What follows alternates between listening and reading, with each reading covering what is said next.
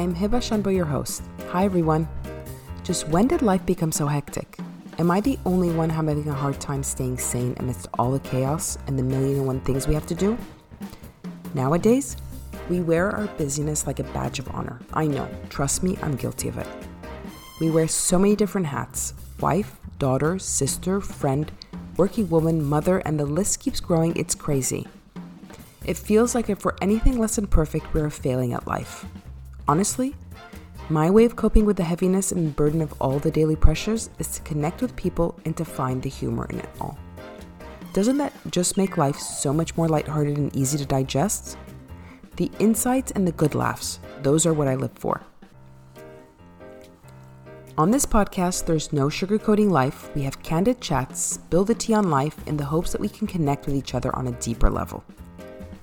I host people from all over the world who share their interesting stories, their failures and successes, and reveal some of their biggest insecurities and vulnerabilities.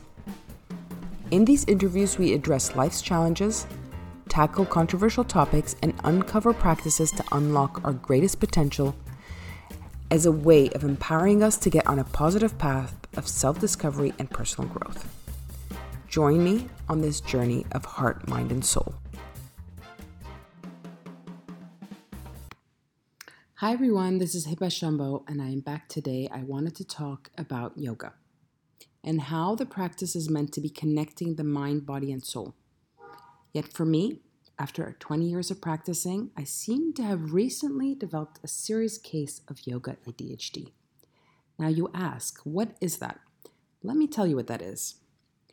Most of us know that yoga is about holding certain postures and holding them long enough so that you get over the physical discomfort and prepare yourself ultimately for a more spiritual experience so that you can meditate, look inward, and raise your self-awareness and consciousness.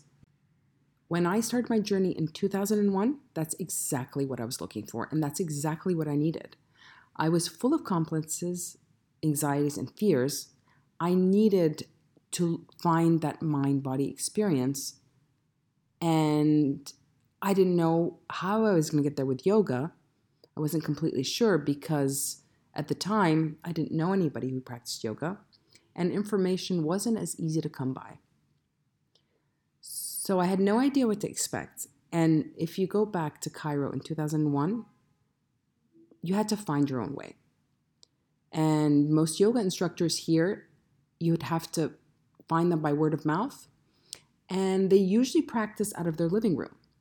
So I went from living room to living room until I found a living room that fit, one that I connected with.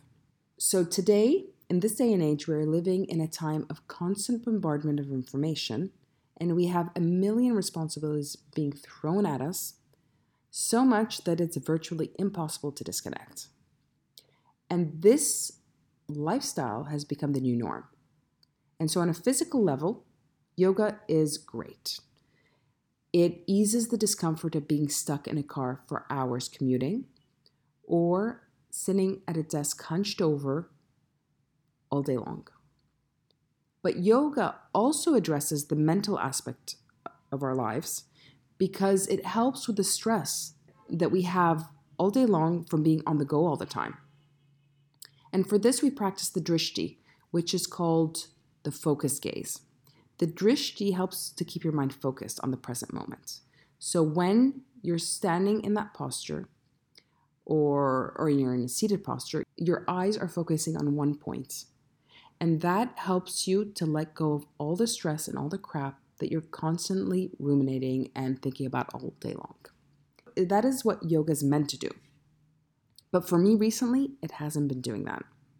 Yes, I started my practice back in 2001, but recently, in the last 10 years, my practice has been sporadic and inconsistent.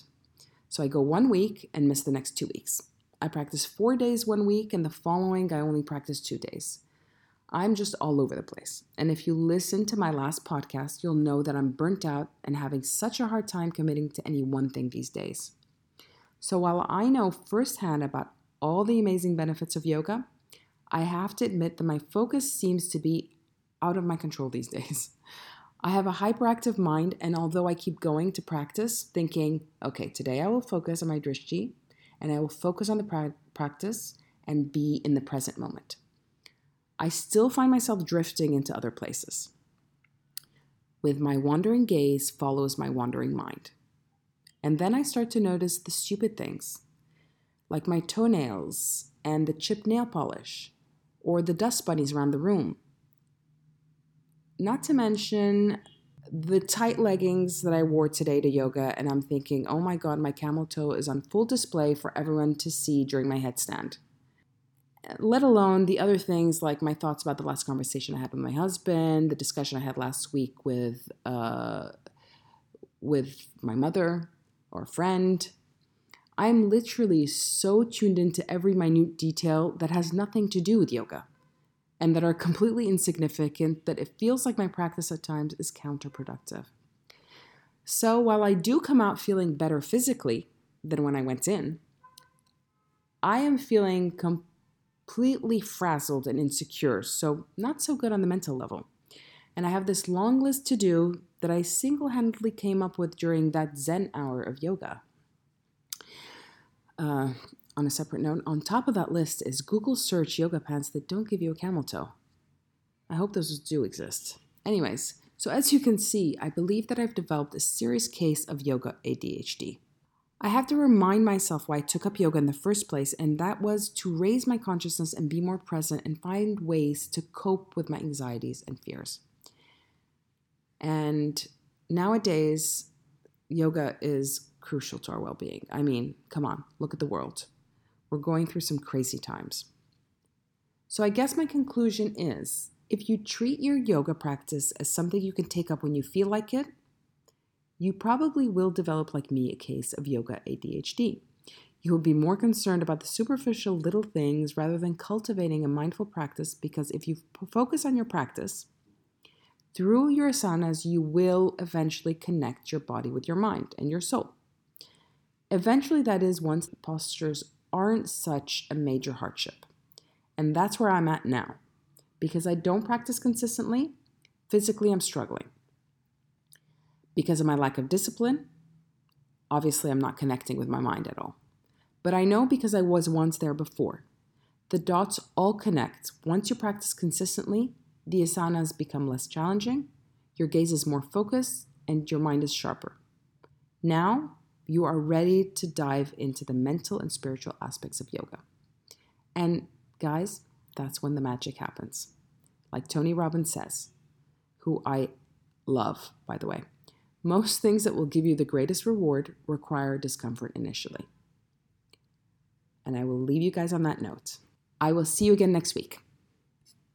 We've come to the end of the episode. Thank you for listening in. You can connect with me on Instagram at Heba Shanbo, and if you know someone who would be interested in listening to today's episode, please go ahead and share it with them. If you have any comments or would like to share any thoughts about the episode, please feel free to drop me a DM. You can also leave us a review in your podcast player of choice, Apple Podcasts, Spotify, Google Podcasts, and Remy, Deezer. We're also on YouTube, and you can find more on my website at www.hebashanbo.com. I'll see you again in 2 weeks.